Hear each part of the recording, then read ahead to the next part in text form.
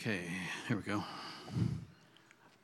I would encourage you to make every effort to be here next Sunday for Quan and Tracy. They are so genuine and people, and so he's just preparing his heart and doing me such a great service to fill in and lead worship as well. He's a great worshiper, prayer leader, and he always comes with some real good stuff. I hope they bring the fire. So they're neat. We're missing their visit, Phyllis and I are, but we're going to have them back because we really enjoyed.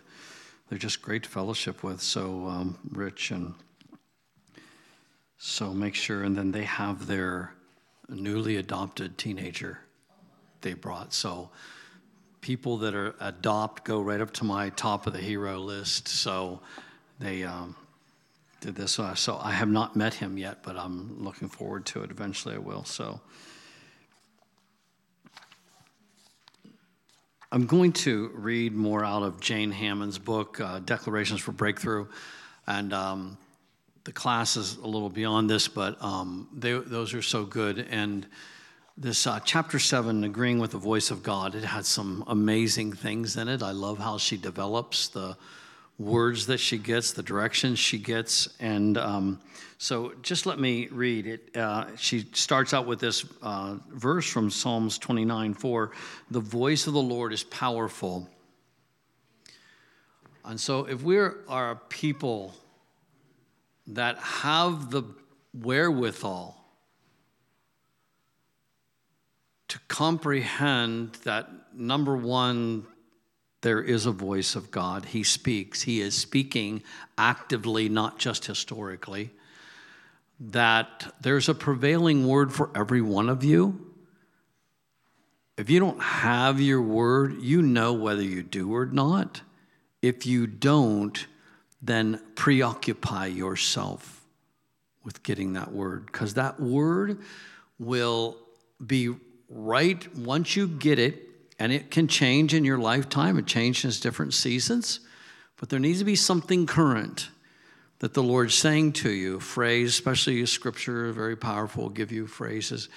Once you have that, it'll apply to almost everything that comes at you. You'll be able to just meditate on it, hold it dear to you every time you confess it with your mouth, that you mumble it, that you let it come in you, it will have an effect. And so once you realize that, from the moment you wake up, speak that word or give praise or bless the Lord. And your choice to do that, continually practice that, and perceive that, it transforms you. It has such a power to it. So she begins to say, people often ask me how to know what they should be declaring. It is very easy. Declare the word of the Lord, declare the scriptures, declare what he speaks to you through dreams, visions, and angelic visitations, through reading the word, through hearing someone preach the word, through his still small voice. As we hear the word of the Lord and begin to declare it, we are not only agreeing with the word, but also waging spiritual warfare against any spiritual force trying to keep the word from coming to pass. So I had confessed or acknowledged that in my early years as a Christian, I had no concept of making declarations. None. And your life, things really change when you grasp this. And now, instead of just praying for people, I'm just going to encourage you, bump that up. Just take one little upgrade on that and just start speaking to people. Just speak. Just release it to you. Someone says, hey, pray, I've got a headache. Turn and don't say, okay, I'll pray. But I just encourage you, just turn and go, headache, be gone. And I think often we're trying to conjure up prayer or feelings of prayer or have all the nice flowery words. And you need to just kind of get an attitude about the whole thing. I would encourage you to. And just take charge. Take ownership. When we had the youth thing last weekend was it? And I came in the morning last Sunday, and the decorations were on the tree, the banners and things. And I went, aha, the kids, they're taking ownership of the church. Like, that's what I saw. It's becoming theirs. They voted, we will do this annually now.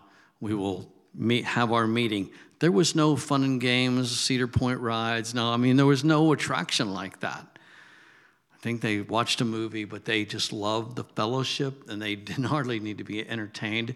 And there was just a really neat time. Tom and Jesse led them, watched over that, and they ate together, and they just played together. And I loved watching it from my house, and they just congregate together, and they become, this unit. And so I'm thrilled about that. But they're beginning, it caused them to start to own it. Like, you've got to come to that place. And you've got to come to a place you start owning your life and owning your destiny. And I don't know, I wish I could articulate this a little bit better. But much of my time leading this church, I needed propped up. Now, that's not a terrible thing, because in the body, we need each other. We need people that are around us. We all do need that. And especially Phyllis and I, we watch some of you need to believe for certain things, for healings and for breakthrough and for stuff to get resolved. But I'm telling you, we really struggled at truly believing that what we were doing was right, or that we were, I don't know. I mean, on one hand, we knew we had to be here. There's no place else on the planet that I can go. I can't just take my little anointing and go somewhere.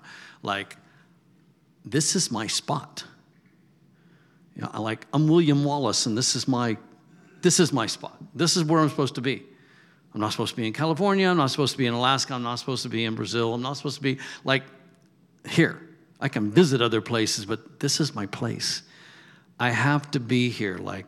This is where I have to be. I felt called even to this area. I remember meeting Phyllis, and it was the first time I knew I'm supposed to be out here. So we moved out here, and very shortly after we were married, and this is my land. I adopted, and Phyllis had vision for this, a hope for a New Testament church to be here, for us to be here, and believe for that, and other people believe for that. Through the ministry, we were always getting beat to crap, like anything. I mean, we couldn't even handle encouraging words. They were intimidating. We were pitiful, actually. And if it wasn't for people like Diane and Karen and the others around, and Chris and Craig, people just around us, that really was, I don't know how we would have done that without the core group of you that just stood there and believed when we often couldn't.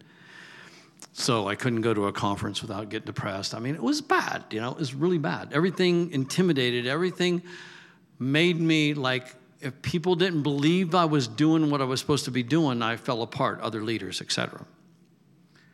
Somehow, I was trying to relate this a little bit to Kenny this week. We were having a conversation. So somehow, I finally grew out. I came out of that. And I took ownership of something, and it just doesn't matter anymore what somebody else is doing someplace else or what they think of what I'm doing. And now it just doesn't matter. I kind of laugh because I grew, but I took ownership of it. Now, when stuff comes and assaults, I pull out my tools and I pull out my weapons, and I'm like, no, I'm standing, I'm fighting. I look for the secret and the key. I don't be like, I don't know if God wants us to be here. I mean, you got to at some point stop that. And don't you love it when your children start taking ownership of your house and your yard and your whatever, I mean, I'm still, all my grandson's stories, the township guys were parking all their trucks up in front of their house. They live, just up the road here. And it was the church property, the other church's property, and they parked all their trucks and whatever. And since they moved there and they kind of mow all the grass, they're like, this is my place. And he just marched himself right out there to one of the township guys or one of, said, hey, you can't park here. This is our yard, Go away. They're still laughing about it. Big as life. County. Yeah, the county guys. They were, the county and the township. It was a county guy. Yeah, it was even up higher than that. Hey, go. Yeah, state. They were all there. No fear. It's my land. And we need to adopt that about our stuff and our calling and you got to get to this place, go, no. And especially the enemy of your soul, he'll push your buttons as long as you got them. I say, let's get rid of the buttons. Huh? Just have that removed. Lord, I'm sensitive here. Can we just get rid of this thing? It's just, it's a problem. And so when I stand and I get strong about things, then people stand with me. Like you can follow that. And we all need to come to that about our stuff, where we stop wondering whether God wants us to do something or not. And we go, no, I checked it out. I'm supposed to be here. There's nowhere else I'm supposed to be. There's no other calling I have. There's no other person I'm supposed to be married to. There's no other thing. This is it. And I'm on track, and this is my land. And you develop this thing. And so spiritually, we need to come into that. And and when you start making declarations, like turn your prayers for people to declarations, it's cool. It's not flowery words. It's send a word. And you declare, send strength to Joe today. Send help to Pam, to Kurt. Like bless them, give them wisdom today. And have this sense that you can give it. You can send it. You make a declaration that they'll have peace today in what they're doing. That they'll have wisdom about this situation. You know how freeing that is? Someone tells you a problem, worrying about it with them doesn't help them. Can I have at least some nods? Do you help people when you worry with them? I mean, it's sympathy that leads to empathy. Pretty soon, now you're depressed too, just because,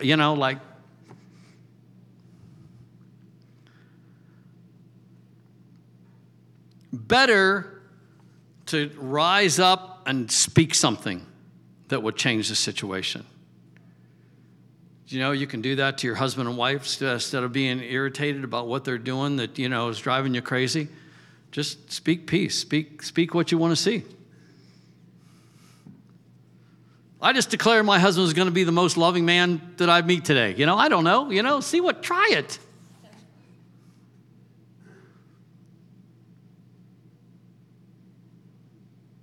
Wake up in the morning and go, my kids are going to be great today. I just declare it. We're going to have peace in the house. They're going to listen. I'm going to know what to do with them when they have problems. Don't really even need to ask somebody else to help to pray. Just take charge. And the Father grins at that. He loves that. Take ownership of your life and believe. Get this settled. I'm supposed to be here. I'm doing what I'm supposed to be doing. If you're not, then change up. Do something about it. Don't be a victim. Don't be stuck. You can come to a place of peace in your life where you just don't want to be anywhere else. There's nothing else that's attractive. This is my place. This is what I'm supposed to be doing. This is where I am. And you can change. It's that's fine if there's movement and there are things, but do it because you know you're being led to, not because you're a victim, not because you're stuck. You can change what comes to you, become attractive spiritually. Sow seeds that bear fruit. How about that? Be kind to an unkindness person. In due time, it works on us the other way. In due time, you'll reap.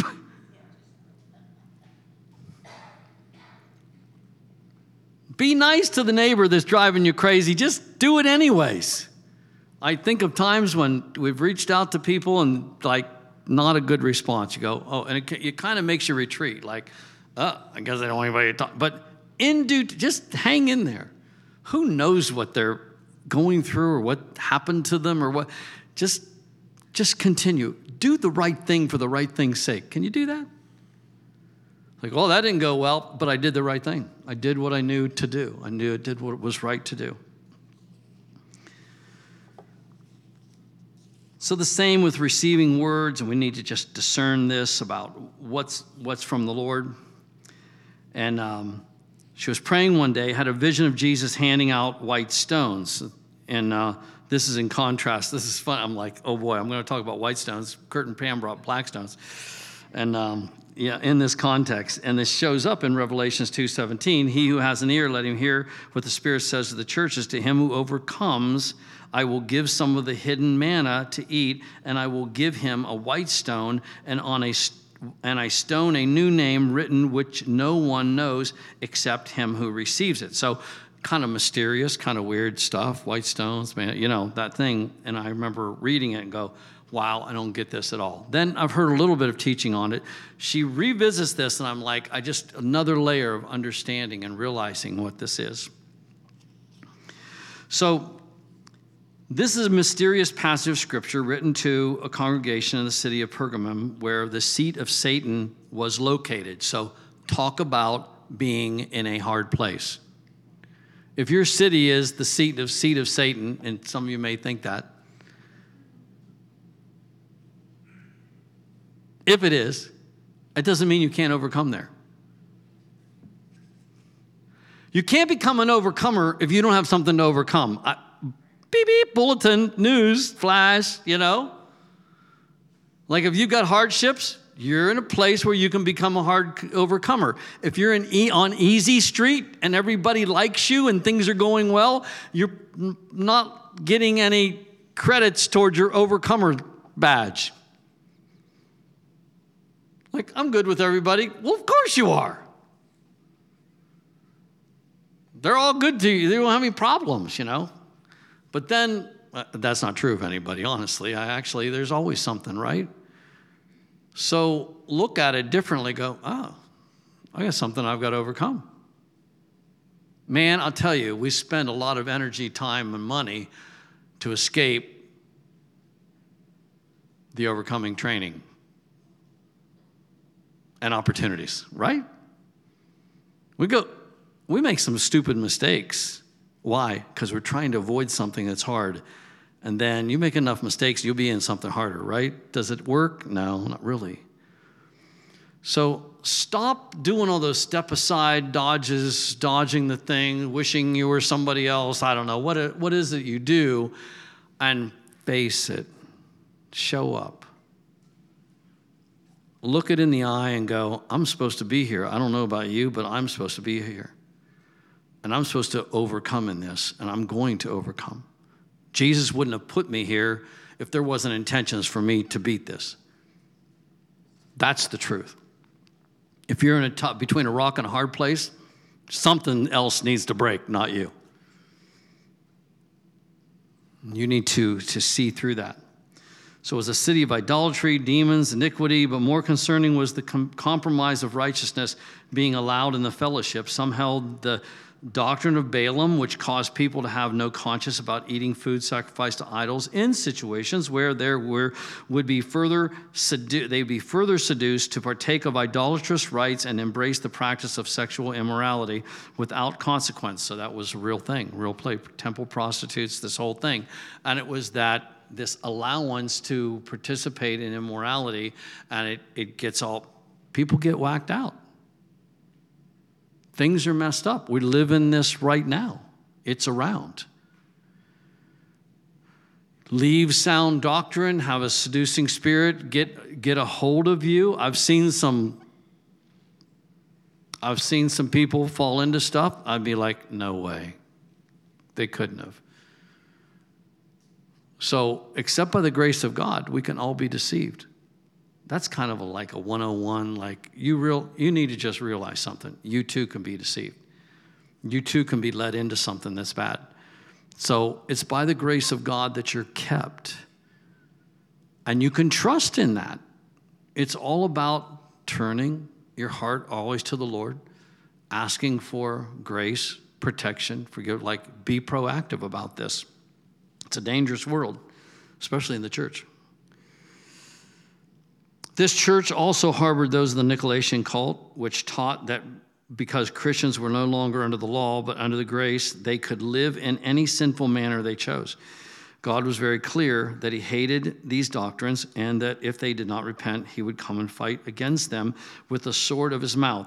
The power of our words will cause God to speak words of blessing and favor and fight for us, but he will also confront us with sin and even fight against us with a sword from his own mouth if we fail to align with the truth of his righteousness. Thank God. I'm a son that gets disciplined when I'm out of line. The kid down the street that doesn't get disciplined probably doesn't have a father that's watching over him. That's the bottom line. Oh, mom, dad, I wish I was like them. I could get away with it. It's like that's not a good thing. This is a time of righteousness, purifying, aligning for the overcoming church. Jesus says that those who overcome, he will give the hidden manna, symbolizing a release of provision. Got that? Revelation and life, and give them a white stone with a new name written on it. Years ago, the Lord said to me, the only way you can become an overcomer is that you actually have something that you have to overcome. Got it. Whatever you're currently facing, you are in this time of overcoming. Pressing in with faith, not fear, praying, decreeing, prophesying, and worshiping. That's how we do this.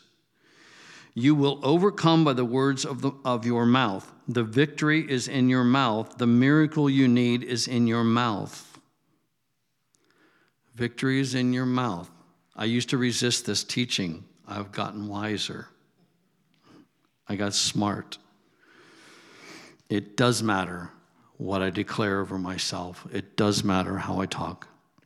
In the first century, people understood that a white stone was a symbol of favor, overcoming against the odds. In a trial, the jury members would cast their votes. Now, we're like real voting aware right now, right? Voting. How do we have a legal, ethical election? Good question. I think there's a plan, but right now it's like, So we're real dialed into that right now. In a trial, jury members would cast their votes by dropping into a box either a white stone for acquittal or a black stone for punishment. So, sorry, Pam, it's like your black stones are like. But it meant, I'm like, oh, it's interesting. When elections were held in a city, people would cast their votes by dropping in a white stone for yes and a black stone for no. In athletic games, the winner of a contest was given a white stone identifying the bearer as a champion or overcomer. The white stone acted as a ticket or a pass, giving that athlete access to the places of honor and events and position in society. From that time forward, that citizen was no longer an ordinary citizen, but rather a super citizen with celebrity status.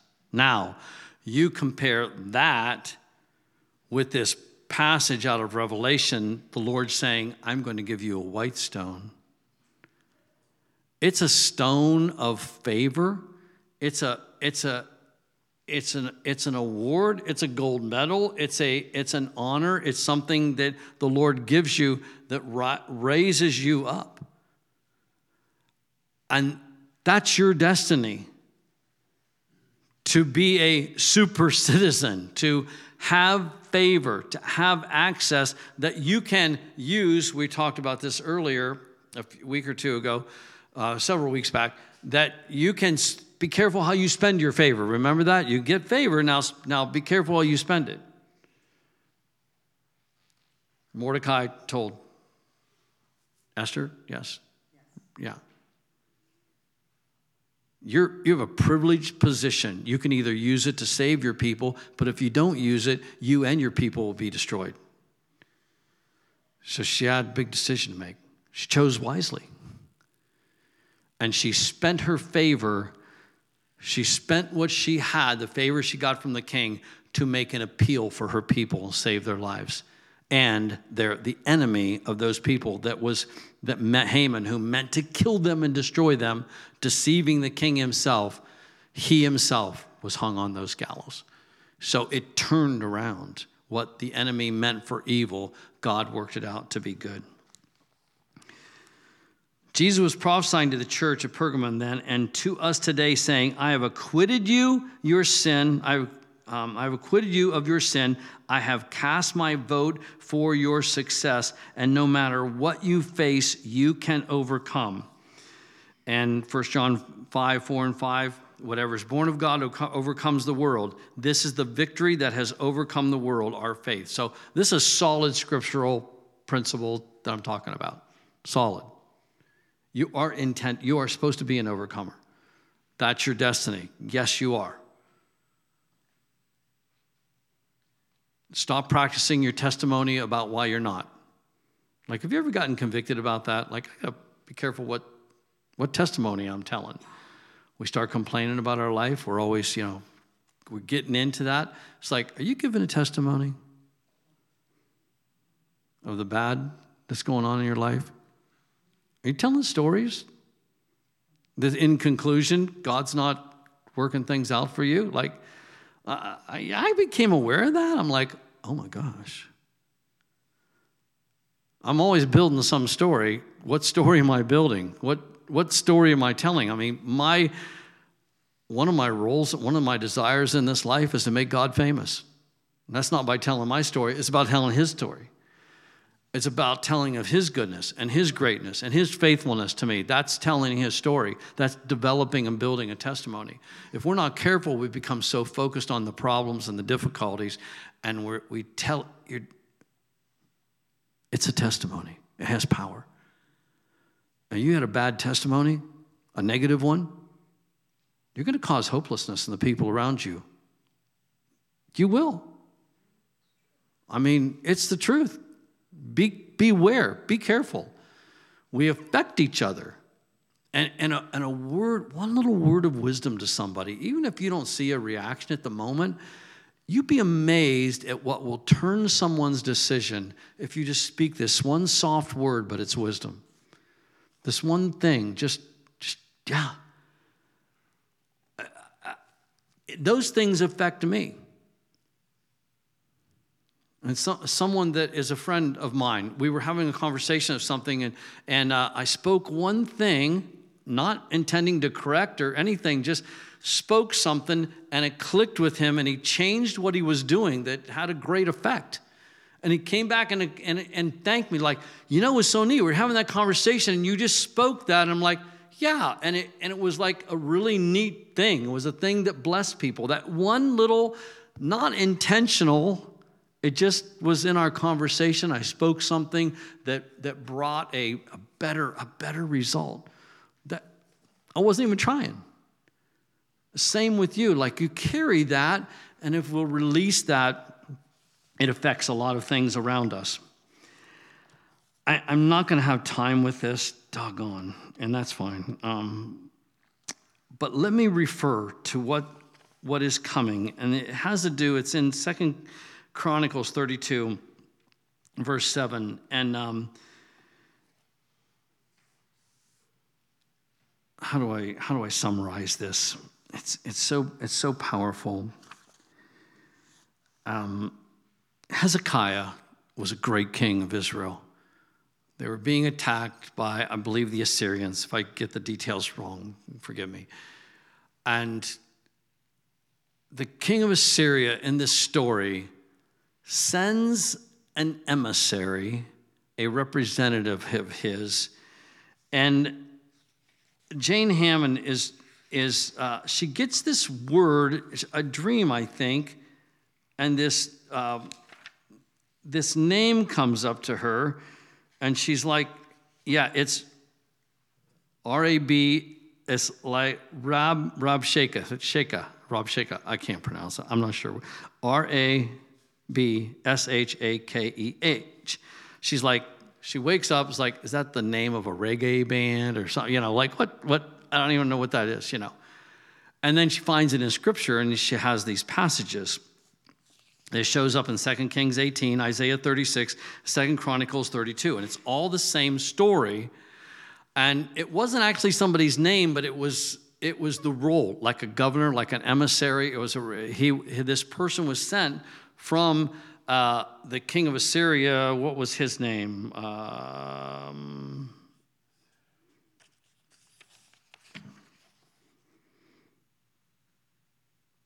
Who was the king of Syria? Phyllis, do you remember what this is? Pardon? Yeah, something like that. Did you hear that right? No, what did you say? Yes, yeah, another name I can't pronounce well. So it was sent from him. His role, what he did was come. Hezekiah had made this declaration of what they were going to do. I'm not doing this justice, I'm sorry. Here's what Hezekiah says in 2 Chronicles 32, 7 through 8. Be strong and courageous, he declares this to his people. Be strong and courageous, do not be afraid nor dismayed for the king of Assyria, nor for all the multitude that is with him, for there be more with us than with him. So he's making a great declaration. Don't be afraid. There's more with us than that are with him, because it was a big show of how many people I have. With him in an arm is an arm of flesh, but with us is the Lord our God to help us and to fight our battles. And the people rested themselves upon the words of Hezekiah, king of Judah. And then came this emissary. And his job was to taunt them and laugh at them about what they were trusting in. You guys, what are you trusting in? And he comes and presents himself, and he speaks that as a declaration over Israel. Very intimidating over them. Very intimidating. And the point is this, that, and she gets this thing, like this spirit, this thing comes for God's reformers. It comes to intimidate you about the work that you're called to and the deliverance you're called to. And his words, if you read it, you're like, it would be scary to have someone come, get in your face, stand at the edge of the city and declare this over you. Like you're horse meat, like you're done. And you think you're trusting in this, like you people can't save yourself from anything. And Hezekiah just made this declaration. It's not about our strength. It's about God being with us. That's what will save us. And in the end, God totally delivered them from this enemy. I mean, wiped them out. Angels show up. I mean, the whole 9 yards. But how often when we have a word and we have a promise, does it not get attacked? And it throws us off. We're like, what's this? And the words come and they steal that. Their intention, their design is to steal from you. To believe it's not going to happen, to believe you're going down, to believe you're going to lose in the battle that you're in. And the words and the masquerading and the technique, it's designed. It's very good. It's a good design. And we have to learn to just trust and to stand and to fight that thing off. And everybody that has, and I'm going to include all of you, all have a destiny to fulfill and a place that you're supposed to be. And this voice will come to get you to concede, to give in, to stop fighting for that thing that you know you're called, that you feel you're called to do. And when that voice is going on, it feels like you're all alone, like you can't hear, like, wow, you lost all the hope you had yesterday. It just kind of sucks it up in a vacuum. You know that feeling? I mean, you've been there, haven't you? Yesterday, you're feeling great. Today, somebody just sucked the air out of the room, like, and your heart's trembling and you're embarrassed to even acknowledge, like, wow. Jane herself, personally, after she gets this revelation and realizes what this is, she goes through a terrible time. She starts getting sick. She has all these issues. And so she calls the other leaders around her to start praying for her. And then she starts encountering all these pastors and all these leaders, because it's CI, Christian International. And she goes, some of them were intimidated by this thing to the point of suicide. It was a big deal. Like everywhere she went, she finds people that are just struggling to still believe what their calling is and that they need to fulfill something. And they just start again. They're like, not on my watch. Yeah? You go, no. You've got to get to that place. Stop laying down and let it run you over. And running to the refrigerator and eating more ice cream, Or watching more television. It's like, I got to check out. Like, this is too much. We've got to stop doing that. We have all kinds of things that numb the way we cope with stuff. A lot of it's not fruitful. And instead you go, no, I'm standing up, I'm pressing in. This isn't true. I can identify, this is not true. And I'm declaring, you stop sitting back and you come up and you go, bring it on. I'm fighting for this. I'm standing for this. I have favor. The Lord gave me a white stone. You carry your white stone of favor. You have celebrity status now. You start walking around and walk into a store and believe that you've got favor. It's not about feeling better than other people. It's about God's with me. And watch what happens. It's just like a whole, change. It's a paradigm shift. And you come to your household, you come to the people in your life, you start declaring good things over them, watch them grow into it. That's a new thought. Watch your children grow into their destiny because you declare good things about them. I've heard, wow, you know how people talk sometimes about their kids, especially when they're first frustrated. They could be adult kids. Who's going to make a declaration for them of what their destiny is rather than how they're looking at the moment? I mean, anybody can do that. Anybody can walk them and go, this is a mess. That's bad. It doesn't take a rocket science. Any dummy can tear something down, But who has the technique, who has the skill set spiritually to build something up? To declare that something's good that doesn't look good at the moment.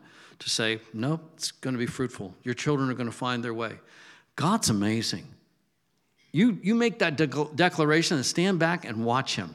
Not by your strength, not by your might, by his Spirit, says the Lord. And he's doing things and angels, like I just got a book by Charles Capstan about angels. I've just started to read it. There's the concept is, the teaching is, the reality, the word was, we've got angels sitting around with nothing to do because they need to respond to the word of the Lord. And we're not keeping them busy enough. I'm like, well, we can't have that. And they're activated by you making these declarations. We don't command them, but they're looking for the word of the Lord to fulfill. That's what they were designed to do. They hear that, bam, I'm gone. Otherwise, there can't be anything worse than a bored angel, huh? Don't we all agree? There's stuff to do. There's people to save. There are miracles to work. Let's have it. Let's bring it. We have access to the supernatural. Just have to get outside of your little turtle shell and believe it. It's like, the turtle. Isn't it adorable, that little flap? They pull their head back in and bleep. Jeannie has turtles that lay eggs. Are they still doing that at your house? Yes. Did you say yes? Yeah. Come from the fall. They come and she starts watching them. Not many of us. I've never seen that before. She get count. They make their way. They dig their little nest, lay their eggs, and pretty soon, eventually at the right time, the right season. Yeah. Stop being a turtle. Stop pulling yourself in of putting your flap up. Come out, stand up on your back legs, like a good cartoon turtle would, and, get a ninja sword, and weren't there ninja turtles? Yeah, of course there were. Maybe they had something there, huh? So grab a hold. I don't want to belabor this, but wow, there's a spirit that is sent. It's all no authority, no power, just to declare and decree doubt over you. Oh boy. When I read, I'm like, wow, is that a real thing? Is that a real thing or what? Yeah, it is. So let's pray. Father, give us discernment about the spirit that would discourage us when we're doing what we're where we're supposed to be. We're walking in your will, and then this thing comes that just rips the hope right out of us and causes us to doubt, causes us to run, causes us to hide, causes us to stop moving forward. And Father, in Jesus' name, we've had so many neat things happen today in our meeting. And I add this one thing. I add this last thing, Father, that we speak out against this. Any spirit that its divine design is to discourage us and dishearten us. And we just release the hope. I just declare that we will be overcomers. Our destiny is to be an overcomer. And so we need to put our overcoming outfits on and get our capes and our swords and stand up into our calling and what we're to be. So give us the heart to fight for what you've given us, to be amazing, to be overcomers, because to him who overcomes, you have given great promise. And we thank you for that in Jesus' name. Amen. Amen. God bless you.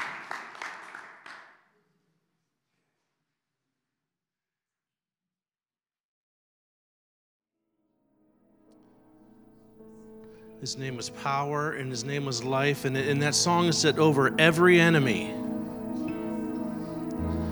There's not just one, there's many enemies, and his name is life over each one of them. He has defeated death, and he is our deliverer. So in a couple of weeks, we're going to celebrate this festival of trumpets, and in preparation, I was looking back at the other feasts. I wanted to see what they had in common, and it comes down to sacrifice and deliverance. In some way, each of the feasts comes down to sacrifice and deliverance.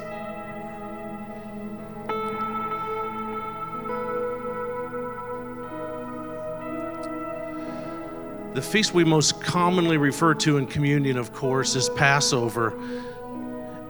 And in that, the Jews were delivered from enslavement and from death. And we're delivered from the same things by our Savior Jesus, the perfect Lamb, the perfect sacrifice, who is our deliverer.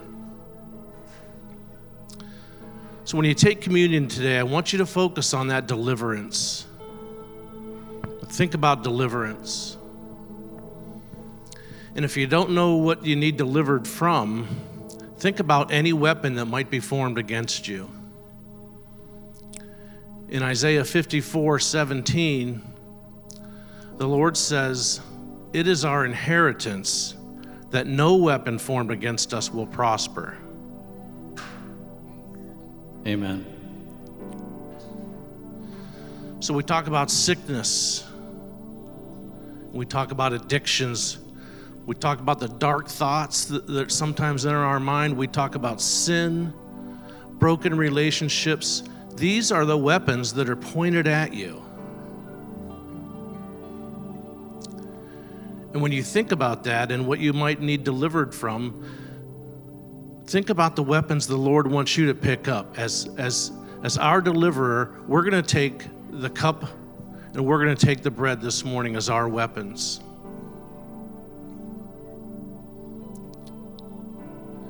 And not one of those things pointed at us will prosper, amen?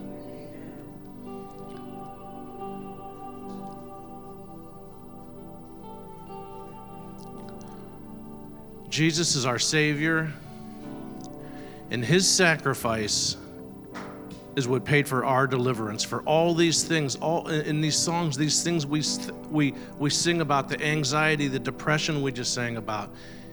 He is our deliverer, and you have a chance now to come and take communion and be face to face with your deliverer. Amen.